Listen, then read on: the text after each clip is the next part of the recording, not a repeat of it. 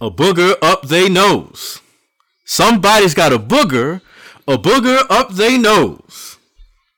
Now, for those of you who don't know, that is the Spartan Legion Marching Band's start to the song Talking Out the Side of Your Neck by Cameo. It's one of my favorite things because we find it very funny, but other people sometimes don't understand what we're saying, so they keep repeating it throughout the course of the song. But I'm joined with a couple of people that I want to kind of ask them, what was your first experience with the song Talking Out the Side of Your Neck by Cameo? Jeff, I know you do a lot of band stuff, but what was your first experience with that song? Playing it in volleyball band in college, which is a lovely time to be the first time hearing a song is when Let me ask you a question. Are playing it. At Purdue, do they bring their pep band to the volleyball games? There is a specific volleyball pep band that I was in one of the years. There are separate pep bands for women's volleyball, for men's basketball, and women's now that's amazing. As well. And the marching band. I did not know that because at Norfolk State we had a volleyball team, but we did not send our band. Josiah, I know you've been to two different universities. What was your first experience with this song? I don't know that I ever heard either band play it.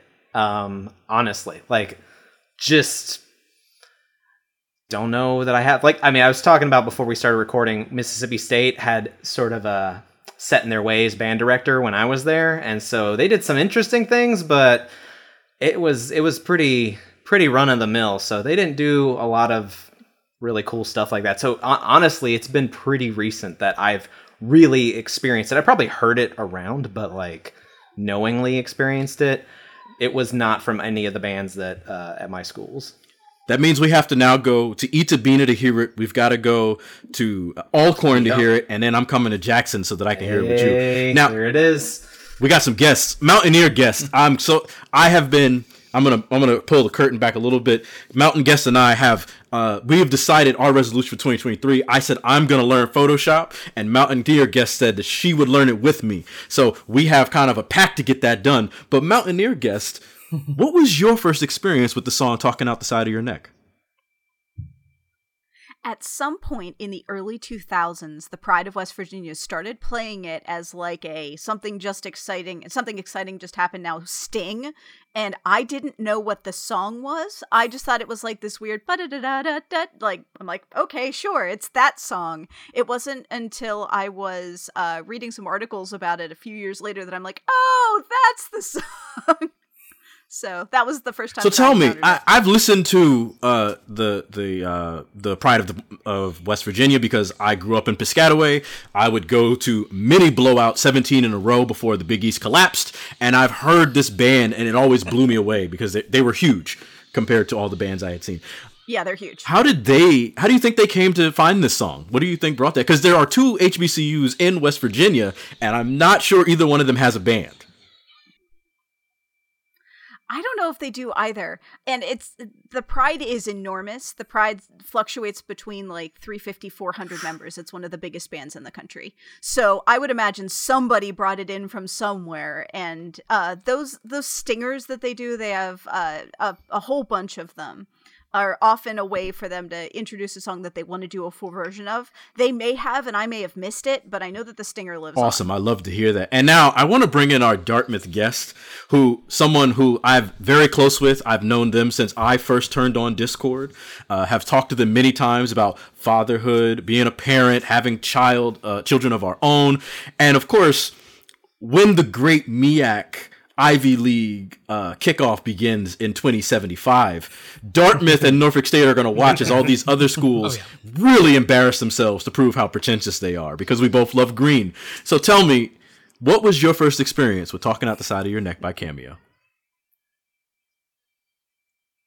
My first experience was literally when it got banned at LSU. I was on Reddit, and I was just starting to really get into college football internet at that point, and I saw this thing, they're banning this song. I'd never heard it before. Pulled up a recording. This is an awesome song. I wonder why I know why they're banning it now. Oh, that cheer. Okay, cool. Okay, I get that now.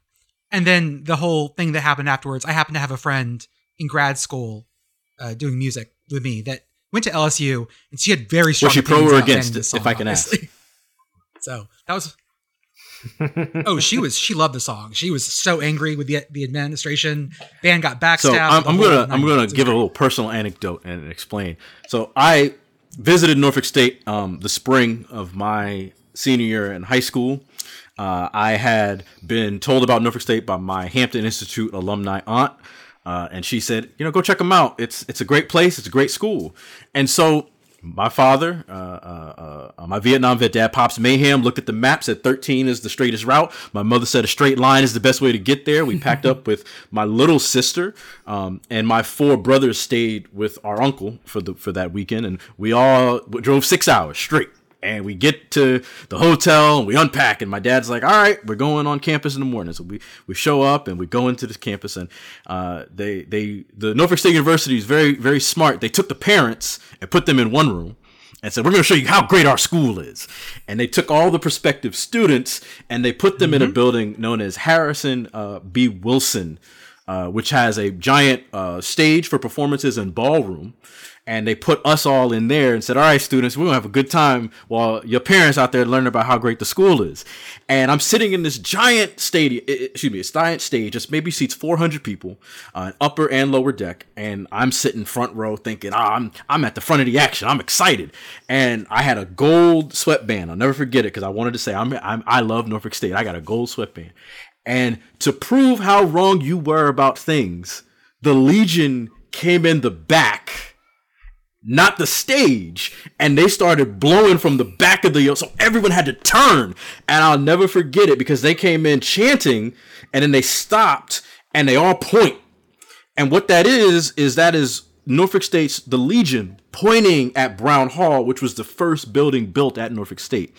And so everyone who's ever been at Norfolk State, they know Brown Hall. And so we always point in the direction of Brown Hall. And that's what you'll see when we begin playing it. But they start singing and you hear, ah, and then you'll hear the drum major, Mr. Spartan, he'll count off, and then you'll hear bum bum bottom, and then all of us just erupt. We had never seen anything like that. Most of us, particularly myself, and that was it. I was hooked and I was sold, and I said, all right, I'm home. I'm everywhere I want to be. And so that's where I got it. That was A1 experience. Recommend to anybody. So I think that's going to be our cold open. Love it.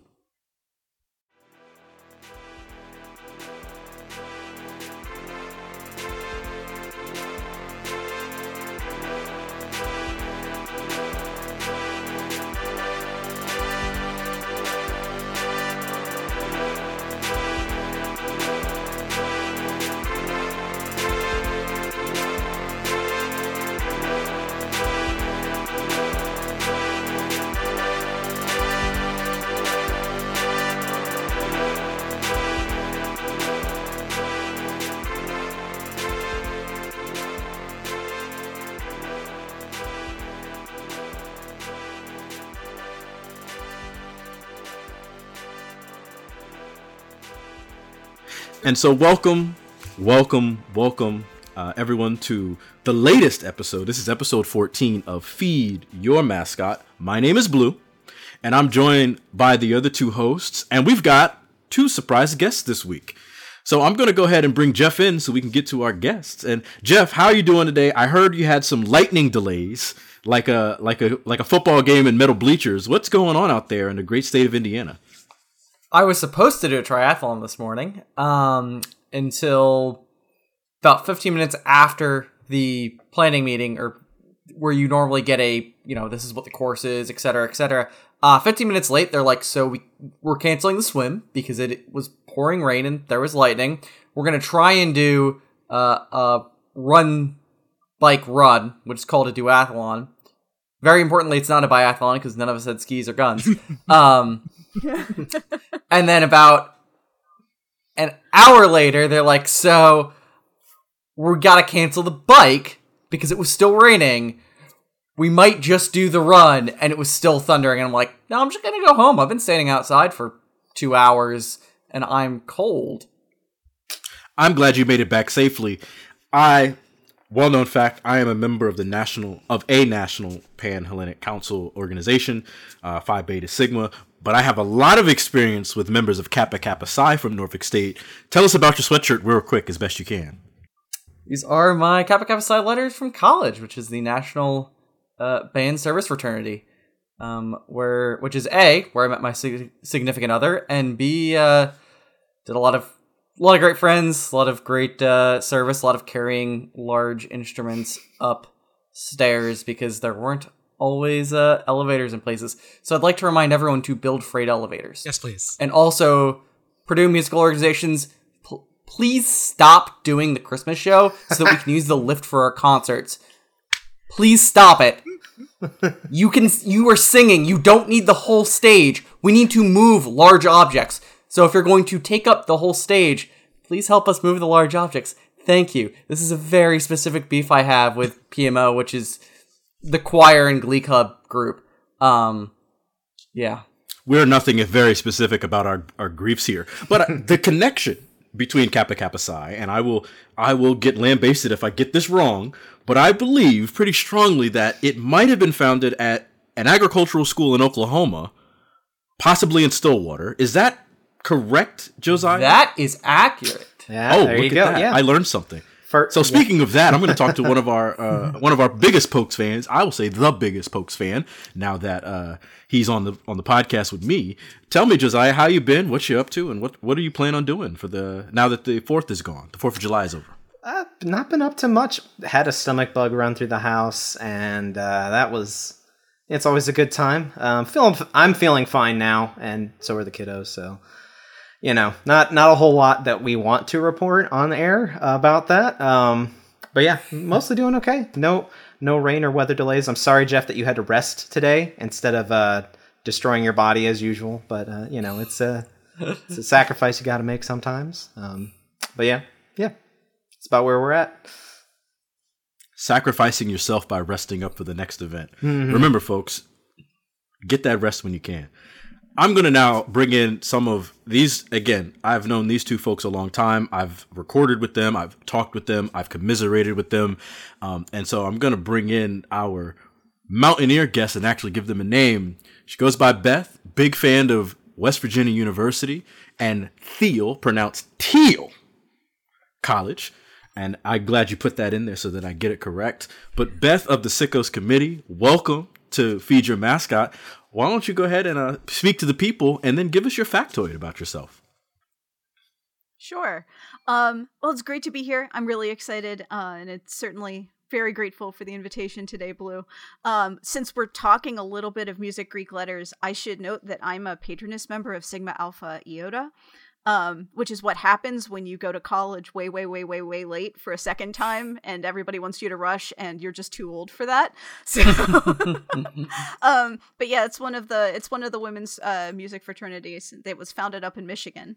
My factoid is that my time to completion on 1,000-piece jigsaw puzzles is actually competitive at the world level. I can complete one somewhere between usually an hour and 50 and 2 hours and 10 minutes. World record's like an hour 40, and I have to get real lucky with the puzzle draw to be able to complete one that fast. That's amazing. My mother, Mom Mayhem, loves putting together 1,000-piece puzzles, and it takes her several days, and she has a nice little mat she rolls up. But that is amazing. I have to tell her that I know someone who is a competitive jigsaw puzzle creator. I asked this question because I love football. I know it's about blocking and tackling. According to some folks, it's a game of inches to others. Some call it the Great American Gridiron Catastrophe, but I tell everyone the game of football is about rules because that's the only thing we care about. The only person who talks to the stadium is the referee. So I want to ask, what is your favorite obscure rule of football and why? So my favorite obscure rule is that the snap from the center does not have to go between the center's legs. They can snap it to the side, they can snap it however, as long as it is in one continuous motion pointing backwards. And I wish that we exploited that rule way more than we do. I will say this. I know that the center also doesn't have to be in the middle, and you can have unbalanced lines. Stanford used to do this a lot under Coach Shaw before he retired, and then, of course, current Michigan head coach Jim Harbaugh. But one of the things I've always found funny is when the quarterback will just turn to the sideline and walk parallel to the line of scrimmage, and then they do a wildcat snap. I've always found that to be very funny myself. Mm-hmm. I also want to introduce our second guest from the Sickos Committee. This is one of the founding members of the Sickos Committee and the host of their podcast. This person I've known, like I said, a long time. I talk to them almost daily and love whenever they put my little name in gold so that I know they're talking to me. But that's going to be Jordan from the Sickos Committee. Welcome. And why don't you talk about your fandoms? And spoiler alert, they're all green. Yeah, my fandom is really whatever's on. I am truly a college football agnostic, which is why the Sickos Committee works so well for me, because I have no real strong loyalties either way. My undergrad was at Dartmouth.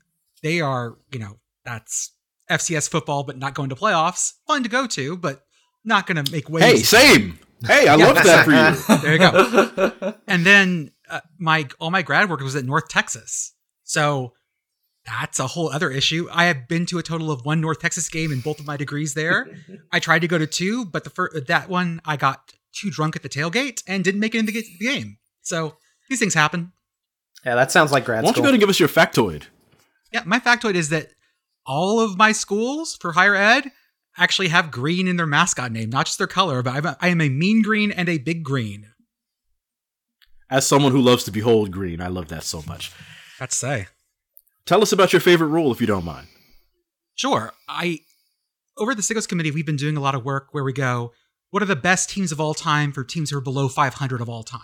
And so we've been going back deep into the histories, and we get around where football rules weren't as codified, and right around the forward pass invention, things get really weird. So when the forward pass first came in, they actually had the rule where if the ball hit the ground without being touched on a forward pass, that's a turnover.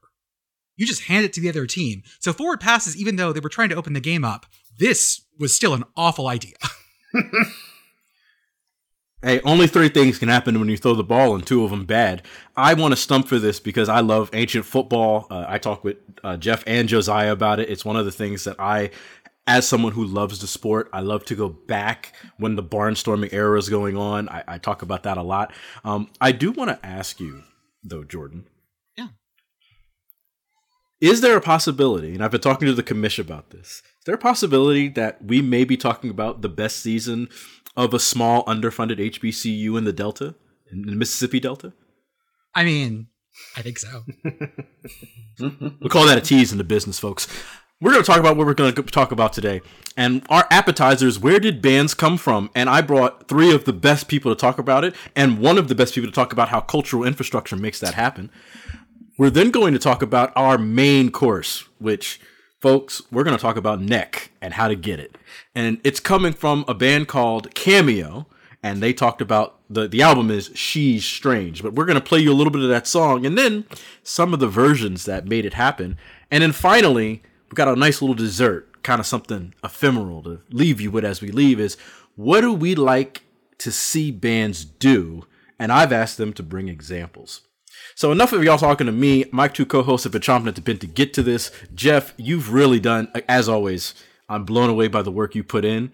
Why don't you go ahead and really prove why Purdue has the biggest bass drum in all the land, and tell us, where do marching bands even come from? Yeah, so in the U.S. context, the reason why most schools and attached to football teams you have bands is most schools in the post-war period had ROTC. Or post-Civil War period that football came into being also had ROTC. ROTC, you had bands. Why did you have bands continuously with ROTC? That is something we can blame the Ottoman Empire for. Like lots of things in the last 600 years, sure. Yeah. But no, so the introduction of bands into a military context came from the Ottoman Empire as a mix of a method of signaling. So if you had multiple units, a way to signal and give messages back and forth is you could use drums or horns that make loud noises that carry over relatively long distances, so that you could have a method of communication before you had radios. There have been other solutions. People raised flags for stuff like this. You could have runners go back and forth, although that you assume that the person running back and forth doesn't get shot, and it's not nearly as quick as a sound. That's where we get the marathon from. So that's why Jeff runs so much. There you go. Yeah.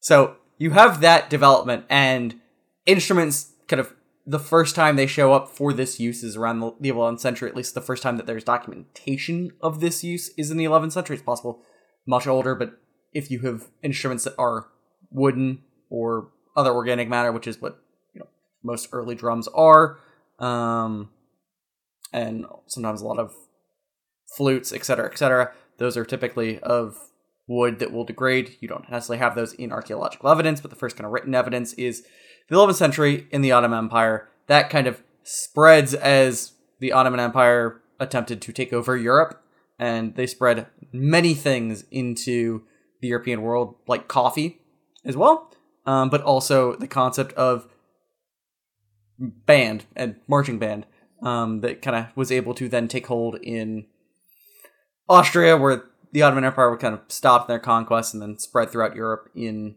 later centuries. There are a couple great museums in Vienna of historic musical instruments that are really cool if you're ever in Vienna. Vienna, a wonderful city. But then obviously that comes over in the U.S. Can I jump in real fast and say a couple of things? Yeah. So the really cool thing about this, they were called the Janissary Corps, which was the Turkish band corps. And a couple of cool things. First off, you got to understand the sound they had. It was this, they played not sham. A sham is a relative of an oboe. If you know of an oboe sound, it is that piercing, clear sound. But these things were not precision instruments. You would put your whole face on the reed and blast the sound.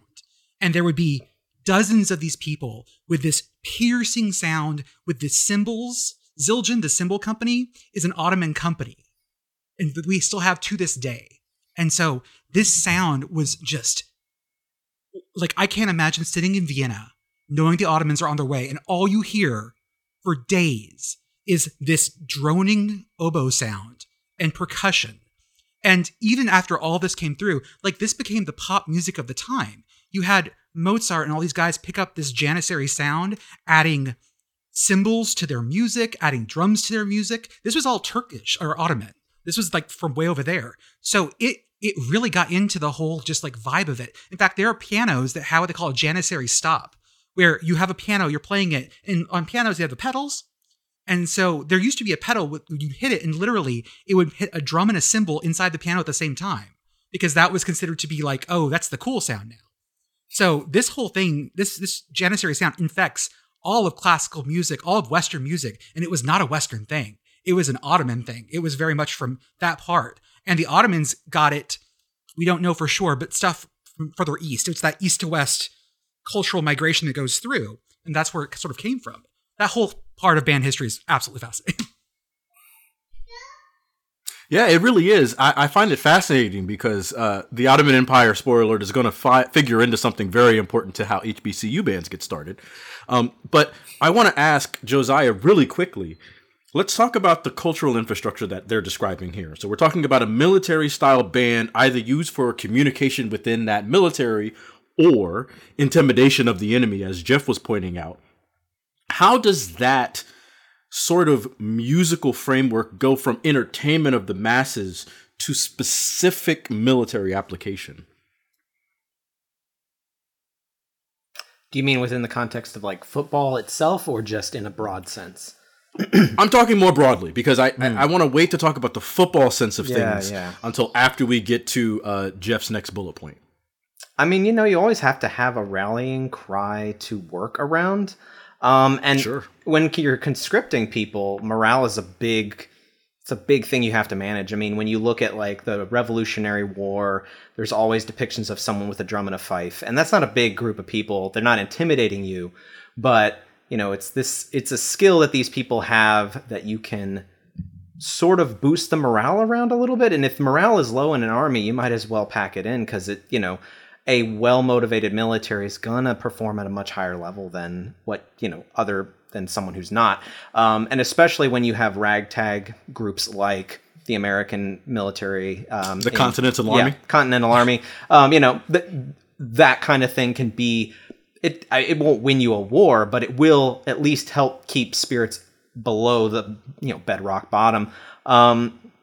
So that sort of thing. I mean, and people love music, man. Like it's been around for so long, and all the different developments when you go, like you guys are talking about the tracking of bands, but even just music history itself, when you go back way through, like, you have monastic atonal chants and stuff, and you track all the way up to more modern instrumentation. It's going to follow us everywhere. People are going to just sing, they're going to chant, and if they find an instrument, they're going to start playing it, whether there's intention there or not. And I think it's just a way that we keep our spirits up to some degree. And Beth, I saw you wanted to jump in really quickly. Yeah, please feel free. And then Jeff, you take it from there. I was just going to say that one of the interesting things that we see, especially in the military band culture, as that starts to come through, is that ability to pull a corps together and have them look more intimidating because they are all moving to the same beat. We see that in lots of different types of marching. The whole idea of we are moving as a formation and we're all together. Great point. We get that from our percussion friends. And you also build in very much in a lot of this of how work songs and sea shanties work. Absolutely.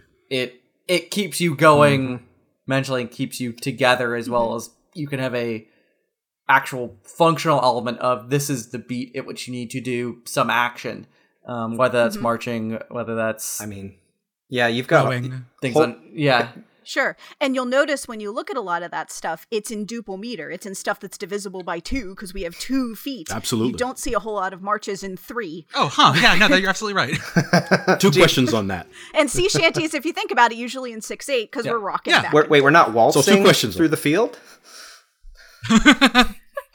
I have seen a waltz. The Russian Navy used to do plenty of waltzes back in the day. But There 2 we go. questions for the panel, 4 of us.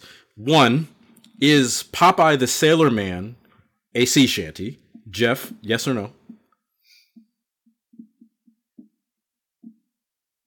I would say probably not, given the age of it is kind of past where the age of sail is.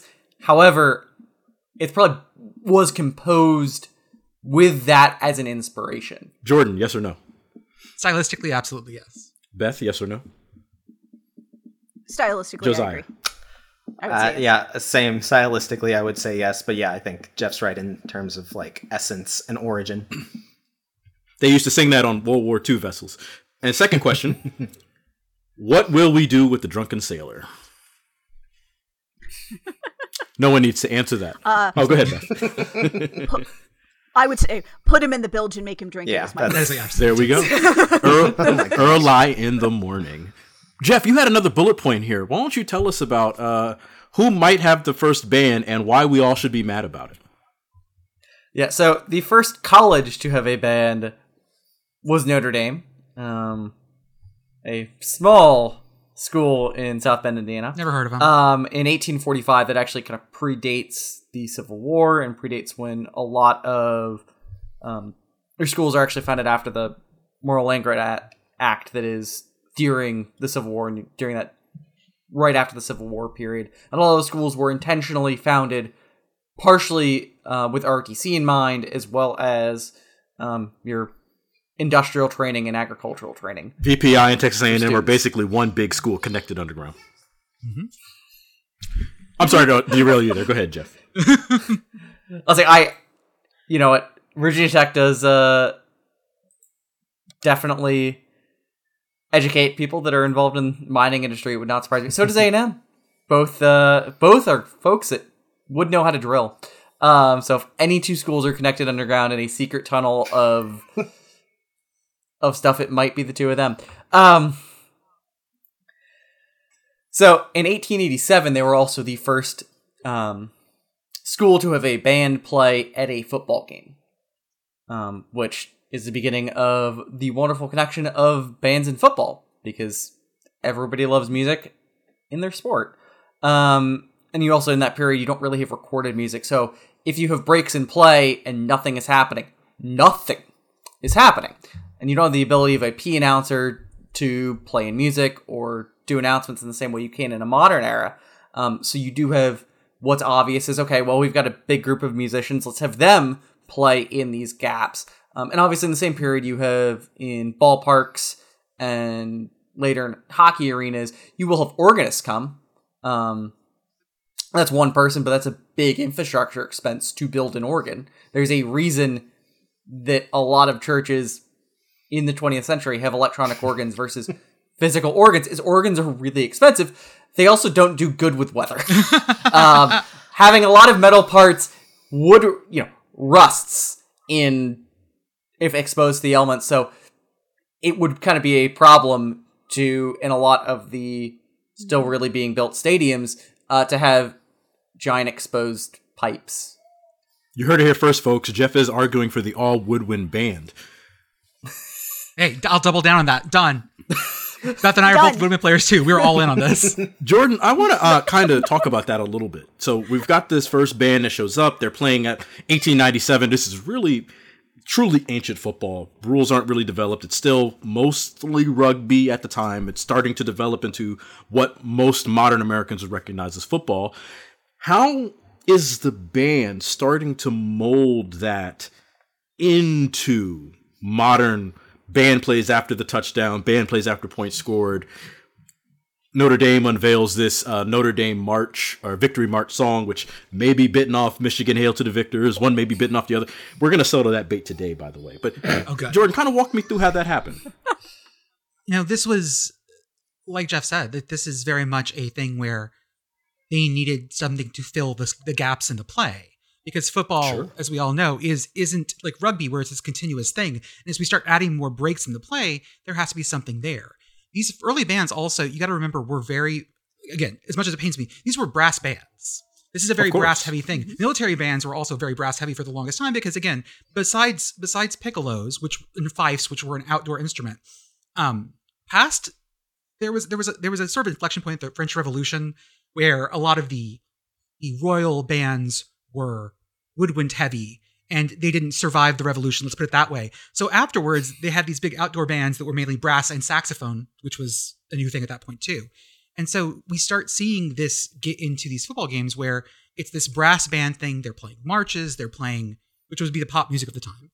And they start filling in the gaps and becoming part of the traditions. You have these players who are there not just to support the team like fans, but they're becoming part of the infrastructure of the game. And that's why you see this very much, this very clear connection between the rise of college football and the rise of marching band. What a great plug for infrastructure. And Beth, I want to bring you in because I'm going to ask you a slightly different question on that end. Because we know that the Notre Dame victory song is their quote unquote fight song. And this is going to lead into my question to Josiah, actually. But where do these fight songs kind of get written? We all know that the Ohio State marching band, theirs came from a great whooping they took from Michigan. But Notre Dame's came from maybe a different origin inflection point, and then other bands kind of jumped on that ticket. So why does the fight song come into existence? And then that's going to lead directly into my infrastructure question for Josiah of why did we give them meaning? I mean, we get theme songs from all over the place, and some of them come from some very, very amusing places. Some of them are repurposed popular songs that get sort of riffed on. Some of them are things that students come up with. Jordan, what was the one that we were talking about on the podcast a couple of weeks ago? That was about the kid who got kicked out of school. Cornell, and set to the tune of "Give My Regard to Broadway." That's our actual fight song. Yeah. Yep. They come from all over the place, and they're really they're expressions of those cultures. And it's important to remember how important band culture was at the time. We have football came up immediately prior to and during the Gilded Era. And in the Gilded Era, most towns had many, many bands. Most companies had bands. We've sort of lost that now, but it was like if you had a company of more than 10 or 15 employees, you probably had a band that performed all the time. And at any company function, you think about it, you don't really have much in the way of recorded music at the time. your band played. And so it was just a natural outgrowth of like a heavy amount of composition. Schools that had music programs would tend to use their own people. And it's just a really, really cool story in that these are natural outgrowths of the cultures that they came from. And so they tend to be hyper localized for where they came from. And that leads directly to my question, Josiah. We always talk about cultural infrastructure and then things having meaning. And so my chicken and egg question here is, does the fight song have meaning, or was the fight song given meaning? Both. It really does depend on the situation, because, I know that's a cop-out answer, but I mean, it's true. It's a great answer. It's true, though. But, with any tradition at a university, it matters because somebody said that it mattered, and it's like Mississippi State has a cowbell because a cow wandered onto the field during a game, and then we came back and won after the cow did that. And so we ring cowbells as a response to that. We gave it meaning when something important, like two unrelated events constellated with each other, and boom, we're like, hey, that must have been a good luck charm. Let's just keep doing it. Or because we think it's funny, we're like, let's just make this cow thing a thing because we're the cow school. We're the ag college, or the white ag college in the state. And so, you get that sort of thing. I mean, and, as far as like its unity to the sport, to add to what has also been said, like, we're talking about the military influence, and militarism in early football was a huge thing. The whole terminology, you've got things like platoons, there was a big obsession with using this as a replacement for war and combat, using it as a way to give young men a masculinity that maybe they missed out on by not fighting in wars like their fathers or whatever. And so, you have this sort of play acting of war in the sport of football, which is where some of the brutality was encouraged. Not the only reason, but, then you have all this band culture that comes through some of that military side. And then, like Beth was saying, there's a lot of live music, and it just all coalesces like, oh, this is our military. We need a band for our military. Purdue's military needs a band, or, the Oklahoma A&M college needs a band for its pseudo military, operation. So there's a lot of it.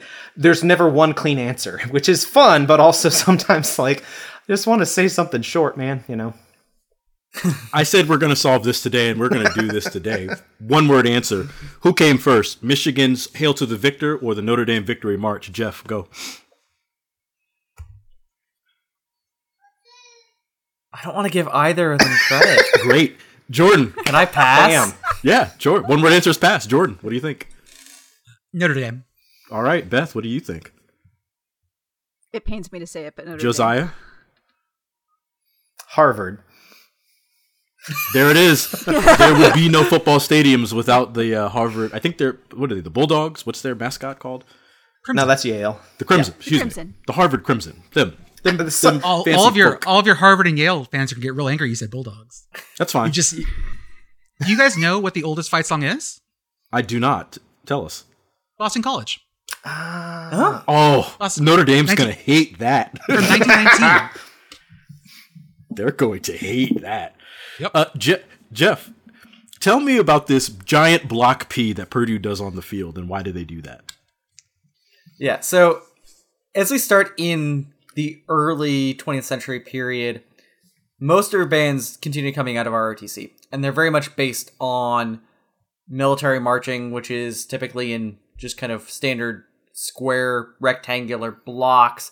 And you do have some bands that actually still do very much this style of marching. Texas A&M still has this style of marching. Obviously, bands that are, and that comes out of the fact that that band is based in the Corps of Cadets, and a lot of bands that are still parts of militaries still are based around a kind of parade marching style, and they still do quite a bit of that as their primary expression. You start to see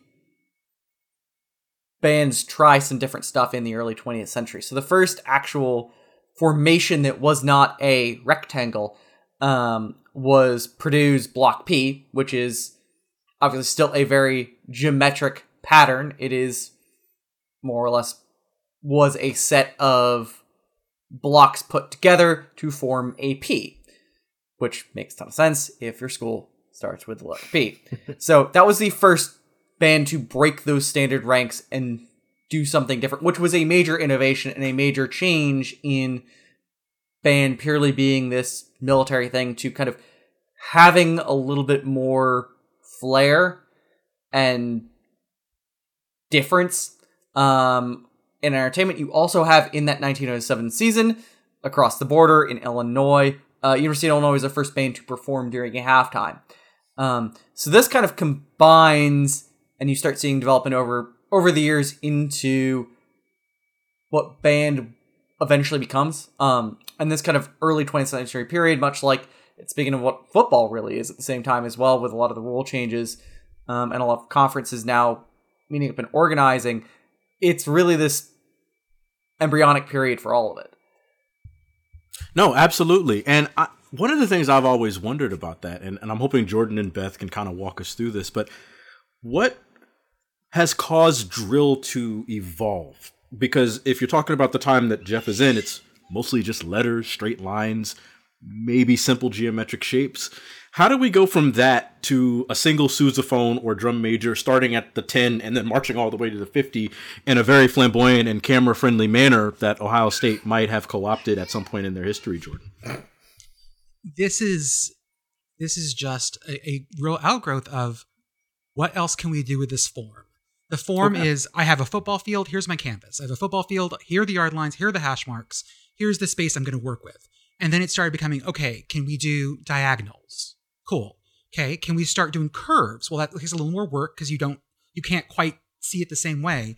And then, I mean, God, nowadays, we'll talk about it a little later, but the idea of using even the end zones or just the whole field becomes part of the canvas. You can go off the canvas. When you get to the very high-end art stuff in DCI, Drum Corps International, which is sort of the professional level of marching band, the idea of the field being having limitations got smashed about 20 years ago, and now it's all over the place. Yes, I was in high school watching that. The cadets, actually, because they're in Jersey.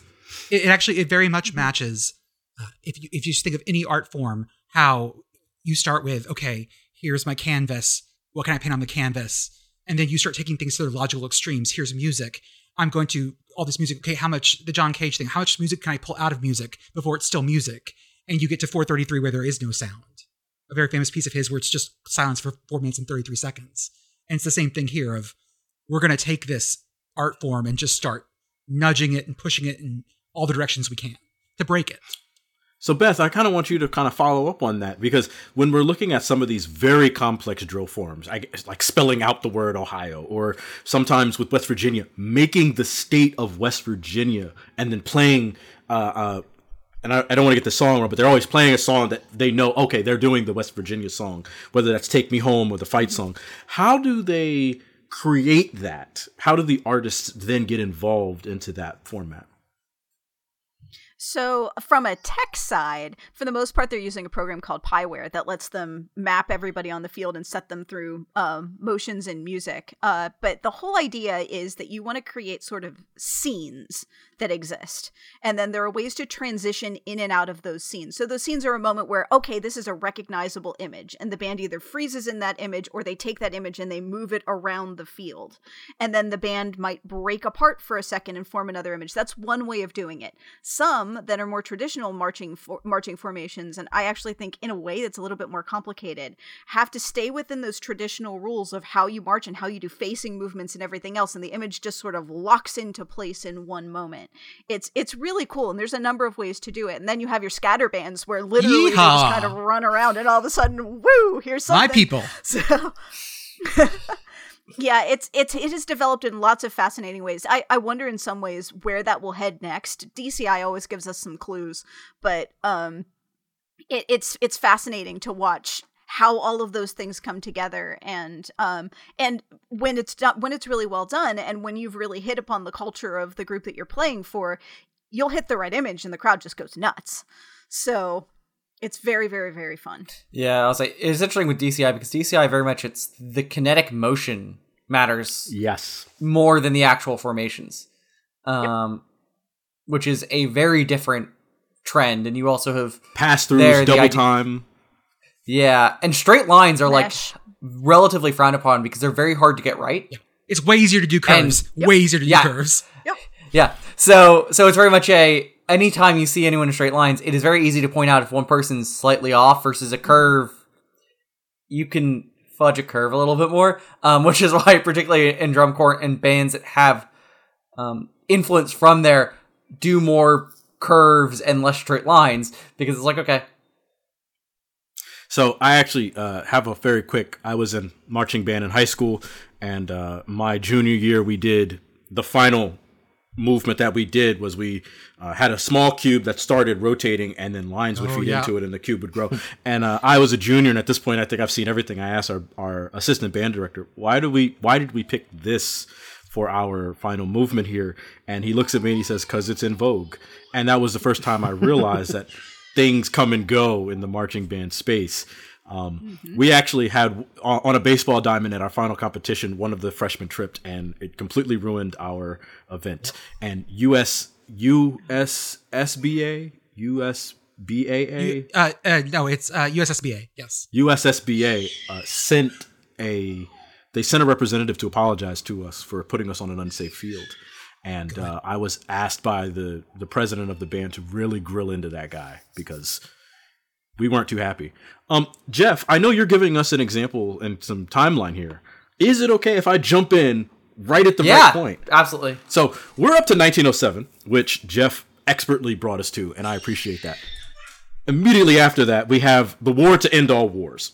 And we now know that as World War I. And this is kind of the first time large organized groups of African Americans are participating officially in the armed forces. So yes, during the Spanish-American War, there were black units, but they were kind of thrown together, kind of haphazard. World War I is really the first time that African Americans or people of the African diaspora are now, this is kind of the grandchildren of the formerly enslaved, the freedmen. So they're all joining this and they're serving in Europe and they're fighting for their country. And then their war's over. Victory for the Americans. Woodrow Wilson gives a great speech. League of Nations is found, and then they all come home. What do they do with those skills? Well, most of them were either cooks, mechanics, or they were in the band. And so they brought those skills back to the HBCU. So now we're talking about the second Morrill Act in, I think, 1890 or 1892. So the HBCUs are kind of pulled out of that, and now they're bringing the idea of bands to these schools. And the first of which is actually Tuskegee. So at the time, Tuskegee is kind of the urban black mecca. It's one of the better known. The Tuskegee Airmen is what everyone hears that name, they think of it immediately. But Tuskegee Institute starts the first HBCU band. And they're showing up at the football games like we look at some of the predominantly white schools, and they're like, well, we can do that too. And so they're showing up at the bands and they're starting to perform. And then in 1946, Florida Agricultural and Mechanical University, FAMU, says we're going to put the best 100 marchers on the field, and that's where we get the Marching 100. And that's the prototypical show HBCU band. And they don't know where it came from. They have no idea. Nobody knows. Nobody can explain. They asked the professor emeritus, why do we do it this way? And he looked and he says, I have no idea. One year they said we want to dance, so we danced. But if you ask the Rattler faithful, they'll tell you, we started it all. You're all carbon copies of us. And to some extent, there's some synchronicity where Alabama State had a band, Kentucky State, a little small HBCU in Kentucky, had a band. Jackson State starts in the late 40s, early 50s. These bands start to proliferate all through word of mouth and, basically the network. But I want to kind of bring Josiah in here because this talks to kind of dueling cultural infrastructure. So you have, for example, you have the University of Mississippi, which is their well-known band. They're playing all over the South. They're going to Memphis and losing football games there. But why do they have one style, but Jackson State, which is in the capital of the Magnolia State, has a completely different style altogether? A lot of that is going to speak to the respectability politics, the cultural, divisions that get created of, if you see I mean, you see it in the way that rules enforcement happens on the field and the way that rules were developed against different schools. Like the University of Miami famously had rules developed based on just how they celebrated. We're like, oh, you can't do that anymore. Anything seen as prototypically not white would be resisted to some degree, and even silly things like, not speaking to bands, but just like Michigan, when they had the Fab Five, and they didn't wear that. It wasn't that weird. Their uniforms were normal looking, but they were a little different. Everyone's like, oh, is this a existential threat to basketball? And so, that is going to be part of it. And when you have a band like Mississippi, who adopts chants like the South will rise again and has a Confederate colonel as their mascot and proudly displays the surrender flag of the white supremacist uprising. They're very excited about this dumb culture that isn't even part of the country they're in, and it's a racist culture, and so they're going to resist this sort of thing. And it's not, Mississippi is telegraphing that more than a lot of other schools, but that attitude is going to be pervasive through so many schools. And even after segregation becomes largely illegal, you still have the quotas where it's like, well, we're only going to have so many black players here. We're going to have only so many black students here. And so then you're not allowing people to bring their experience with them. And then when you see it, you say, well, no, you can't act that way. You can't act that way. That's not respectable, even though it is just as respectable as anything else. So they you create the divisions culturally through all these other things, and then you resist any cross-pollination and pretend like, these HBCU bands that are amazing are somehow not as good as our whatever we're doing over here, which may be good too, but there's a lot that we could learn from each other if we just, if the people with control allowed that to happen. But, hatred is easy or hard or something. I don't know. Sure. Jordan, I kind of want to ask you about this because we're talking about the history of maybe like a very small section. We're talking about Alabama, Florida, but Texas is well known for having many HBCUs, 2 at the Division I FCS level, and then many smaller schools. How did some of that kind of make its way across? Because Tennessee State will tell you we're the most aristocratic band you've got, and Tennessee State, Nashville is very far from Tallahassee. It was this cross-pollination where you have graduates of these programs that learn it a certain way. They then go on to get jobs leading bands at other schools. So you bring in the style that and that's why there is, even though there is a vast difference between all those different programs, that there is a central DNA, because a lot of those original directors came from the same spots. Like the FAMU bloodline is strong in all of these programs because a lot of the players in that band went to other schools, got jobs there, and all of a sudden they brought that same style. And again, the crowds love it. And all of a sudden you have this great thing. In fact, in Texas, for high school, there's University Interscholastic League, UIL. But for the longest time, African-American schools and black schools were not allowed to participate in this. This was run by the University of Texas. And they control all competition at the high school state level. That's band, all music, all academics, all sports. And black high schools were not allowed to participate. So Prairie View A&M created their own University Interscholastic League, Prairie View University Interscholastic League, and they had their own judges and they brought in their own musicians. And so at those schools, that same tradition continued even at the high school level, which is great. It's not there anymore because once UIL opened up, a lot of that because UIL will tell you that doesn't sound good. That's not our standard. And so a lot of those schools ended up changing to whatever the more predominant way was. But there was, for a while, this really strong core. So you have Prairie View graduates who learned from Florida A&M graduates who then went on and taught high school band and taught the same tradition. It was a really, it came out of an awful thing, but it had such a great impact on musicians of the state. Beth, I want to kind of make a connection between you and I. So in 2011, Norfolk State went to Morgantown and played the Mountaineers in football and had a lead at halftime. And that was the high point of Norfolk State football. They did. It was. Go ahead. I was very nervous. I was not, because I was watching it unfold and I said, why are all of West Virginia's backups in the first quarter? But I want to ask you a question. the Legion went to that game, and they played at halftime because we got the lead, and they blew it out, if I remember correctly. How does that experience of, okay, so fine, we're not going to be on the same, Norfolk State will never be D1, or probably won't be if the $5 million comes in. Fine for me. Keep the Celebration Bowl. Love it dearly. How does that proliferation also work, where West Virginia has a visiting team, they pay them X $100,000, and then they bring their band, and it's like, we might not win on the field, but we're going to win in your minds and hearts. Mm-hmm. Especially in a school that already has a pretty strong band culture, and WVU is definitely one. It was really cool to be sitting in the stands, and to be sitting with a lot of family who have never experienced that style of band before, and to hear what they had to say about it. I sit in the middle of white people heaven whenever I'm at West Virginia games, and it's amazing whenever something that is different and awesome is there.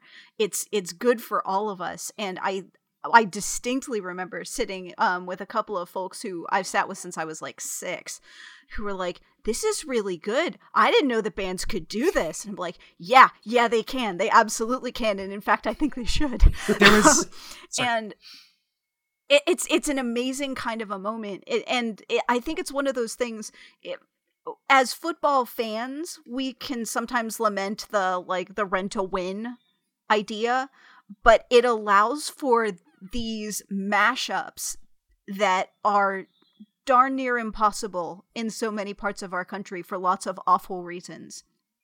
And for that alone, I was thrilled that Norfolk State came, and I hope you will come again. Our team is awful. You might win. Well, hold on. We got a new coach. I gotta go whip that guy into shape. Jordan, I know you had a point, and then I want to turn it back over to Jeff so he can kind of literally get this Boilermaker train back on the tracks.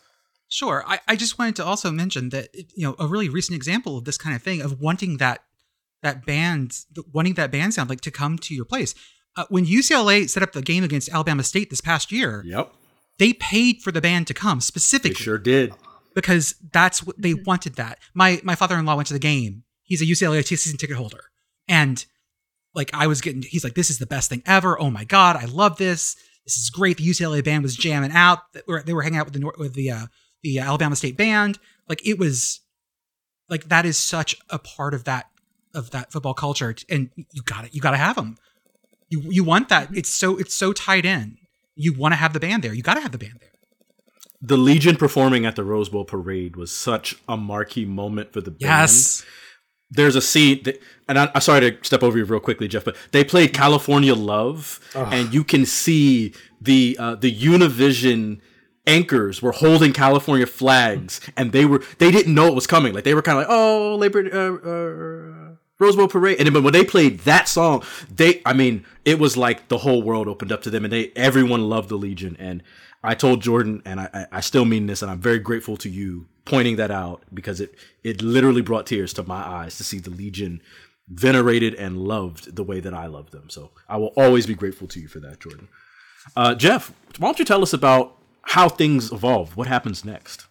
Yeah, I think this kind of goes back to what we were talking about. There have been multiple styles developed, and all of them are good. They're all very different. It's very much similar to food or wine or beer or anything, where there are a million different styles of various things. They're all absolutely acceptable. None of them are really better than the other. They're just different. With some shocking similarities sometimes, where there are some major similarities stylistically between HBCU bands and what Ohio State does. Absolutely. Which is bizarre to say, but is very much true. There's two HBCUs in Ohio, both of them across the street from Ohio State. Go ahead, though, Jeff. I apologize. I didn't mean to step over you there. I just want to point that out. And so you have a lot of different influences, and some of that is as popular music changes, incorporating different styles of popular music. Where, in your early time period of bands, popular music are marches. They are things designed for marching band. Popular music evolves. You have jazz that's still designed around, horns, but it's typically a smaller set of instrumentation. You have then popular music really goes away from that being the instrumentation, but you still have, do we keep playing some of the traditional older stuff, which you do to an extent, but also you have to bring in other newer popular music and adapt that, and how you adapt that can vary tremendously over time from band to band and arranger to arranger. You also have how you develop your formations and how things change over time. Are you doing still purely straight lines and blocks? Are you, take as an example, or are you doing mostly straight blocks, but you're trying to make those recognizable shapes? Or are you doing kind of abstract things, but things that move really cool? So you're bringing in a DCI influence. Are you bringing in groups like twirlers or dance teams?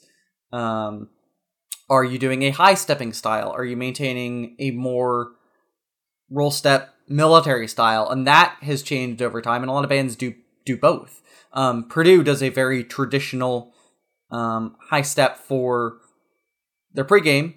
Typically does a roll step for halftime, and part of that is you can't do the same things kinetically as you're playing. You also how music sounds can vary depending on how you're marching. It is harder to maintain a constant sound while you are going up and down, while you are moving at that rate. And that also impacts how bands sound, if that is going to then be what the character of the music is. Are you doing things with horn movements? Are you incorporating, now that you have PAs in most stadiums, do the PA announcements now become part of the show? Are you doing humor through those that coordinates with the music and coordinates with the formations, which is what a lot of bands do? Shout out to all the Ivy League bands, except for Cornell, who do scatter bands and some of the worst jokes I've ever heard. And just pumping that out weekly for awful jokes. It's great. Proud of them. UVA used to have a scatter band. Used to be a proper Commonwealth. And my mob and my Stanford band. Go ahead there, Jeff. Sorry to step over you. Yeah. And you obviously have kind of developing parallel to marching bands in colleges. You have DCI, which was typically sponsored by groups like VFW in a town, or Boy Scout troops, and now as kind of independent organizations, although some still actually have connections to those original things, where Madison Scouts, for example, are still, I think, technically a Boy Scout troop. Yeah. But you've had developments through there, and they then feed back through, because people will have done that and then become band directors. And so you have color guard coming from that. You have pits, which are typically mallet instruments, timpani, not the school, et Beth. cetera. Not the school. Sorry. Yeah. Sorry, Jeff. Yeah, that is a different thing that some bands do, some bands don't do, and I came out of a core style background in high school, so I'm very used to that. And there's also, it can make up for, you don't always have enough people playing low brass instruments to actually get good balance. So it very much can help if you could have a timpanist, if you could have someone on bass guitar there that can actually help with that balance. The Big Ten for a very long time did not allow amplification of bands, which is why you typically don't have pits in bands in the Big Ten. I think they've loosened up some of those rules, but I think a lot of bands are still hesitant to do some changes there. You have color guard come in, which are flags. Originally, the flags were done kind of just, we're holding a flag walking around. That obviously evolved in time of, hey, we're spinning, or we're actually using sabers, or rifles, which are real sabers or rifles. They're kind of show things. But so your flag teams have evolved and color guard for that. You've also had changes in the technology of instruments. So in terms of bass drums, you typically used to have just one big size. You have evolved that into different sizes that have different tones that you can then do tonal sounds up and down and tonal bass lines. Drum heads started out as being animal skin, historically. Sure. And then you had those replaced by Mylar and other synthetic fibers. And then those have been replaced by Kevlar, because there was a desire of, hey, we want the ability for people to hear greater and greater complicated and technical things. And the faster you play at some point on a less tight head, it just all sounds like mush. So you crank tighter and tighter. There's a point at which you break animal skin, a point in which you break Mylar, a point that you have to do Kevlar. So it's not the military-industrial complex creeping into DCI. They've gotten less militaristic over time, which is the interesting thing. What's fascinating to me, especially about drums, is the things that we have that we've moved forward and the things that we expressly haven't, even though it's not a really great idea. The best example of that I can come up with is traditional grip playing for snare. Yes. Traditional grip playing for snare, which is where one of your hands faces upward and one of your hands faces downward, was designed because the snare drum was originally called the side drum. It was played to the side at an angle. And so when one of your hands is up, it actually makes sense and it's more ergonomically sound. When we take the snare drum and we set it down and move it and make it level, now you're doing terrible things to your wrist. But you'll see drumlines still do it because it looks cool, even though it is awful for you. You'll see some bands that get to look down on because they're playing in matched grip where both of their hands face down. But no, if you're going to be in a cool drum line, you have to play in the cool military style that only made sense when we raked our drums at a 45-degree angle. Oh, and sorry, people now, even though you, with the harnessing, the default setup is a flat, they will in fact set it up so it's 45, so it is better ergonomically to do traditional grip. And that also influences how you can march of how a snare drum is set up. Wisconsin does the weirdest marching. Oh boy. Uh-oh. Weird specific Big Ten stuff. All right, here we go, folks. Yeah.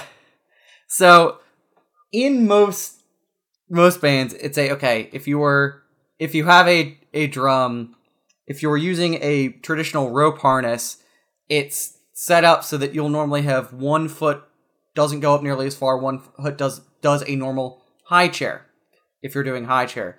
A lot of bands have moved away from doing that. They'll do a roll step. You can walk and march somewhat normally with a snare drum. Wisconsin decided to be insane, and they wear harnessing, like a normal harnessing. Drum goes down where it normally does. They still want to do high stepping in their drum line. So the snare drums just kind of have a really wide stance so the drum can sit in front of them, and then they still do the high chair. Wisconsin does some weird things. That's psycho behavior. Yeah. The Wisconsin band has a reputation of... Oh boy! No. Our lawyers aren't on. Our lawyers are not on the call. No, absolutely not. They have a reputation, and this has led to basically no other school wanting their band to travel to them. It also helps the Wisconsin athletic department for a very long time would not provide sufficient numbers of seats for the rest of the Big Ten's bands. So it's just a very lack of reciprocity for wanting bands to go to or come from the University of Wisconsin. Which means that basically to see the Wisconsin band, you have to go to a game in Madison, which Madison is a wonderful town. But obviously that means you're not seeing them everywhere in the Big Ten.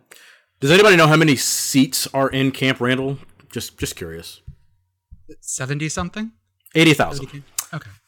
So I want to stump for the PA because HBCU bands have the PA announcer, and I can speak directly to my experience in Norfolk State. We had Jackie Bowe. He was the longtime announcer. He was there for a long. He was a Norfolk State alumni, and he did it as a student, and he did until he passed, which was in 2021. But one of the things he always said that stood out to me, and I remember the first time I heard it at the Labor Day Classic when the Legion took the field, was, "Let the heavens resound from your magnificent sound, and let every musical measure be a source of auditory pleasure. And always behold the green and gold." And that always stuck out to me personally as having the PA be involved. But enough of that. We've appetized it up, Jeff. And again, I'm always blown away by how much research you put into this. Let's get to the main story and talk about these turkey necks. Yeah. Or these regular necks. Or just neck in general. Where does it come from? And why do we do it? So the band Cameo, who, by the way, is awesome. Played actually a bunch of their stuff in college. Our band, one of our band directors at Purdue very much liked their stuff. They put out an album in 1984 called She's Strange, and one of the songs on there is called Talking Out the Side of Your Neck. And I am going to see if this will... And I can share it. I got it queued up, so I can share it. If You got it queued up? I got it queued up. I'm ready. Okay. I'm ready. Go there, since I think you've had better success getting stuff going. All right. Can everybody see? Can see it. A little bit about Cameo. Yeah, please. They were formed in 1974 by Larry Blackman. The title track of the album She's Strange was their first number one hit on the R&B charts. It also... the album was also number one on the R&B charts. The song that we're about to talk about is the third track of that album. Also got a single and got a ton of radio airplay. Hey everybody, it's Blue. During the podcast, you might have heard me say, hey, I'm going to go ahead and play it now, but we ran into the haint and we were unable to do that. So we actually split this episode into part 1 and part 2. And what you just listened to was part 1. And we're going to kind of try to work on part 2 where we actually got it to work so that you can hear the versions of Neck being played. Both should be in your feed, so you'll have part 1 and part 2. But hopefully we'll be able to get that together and you can enjoy the entire podcast in its entirety. As always, don't forget to feed your mascot.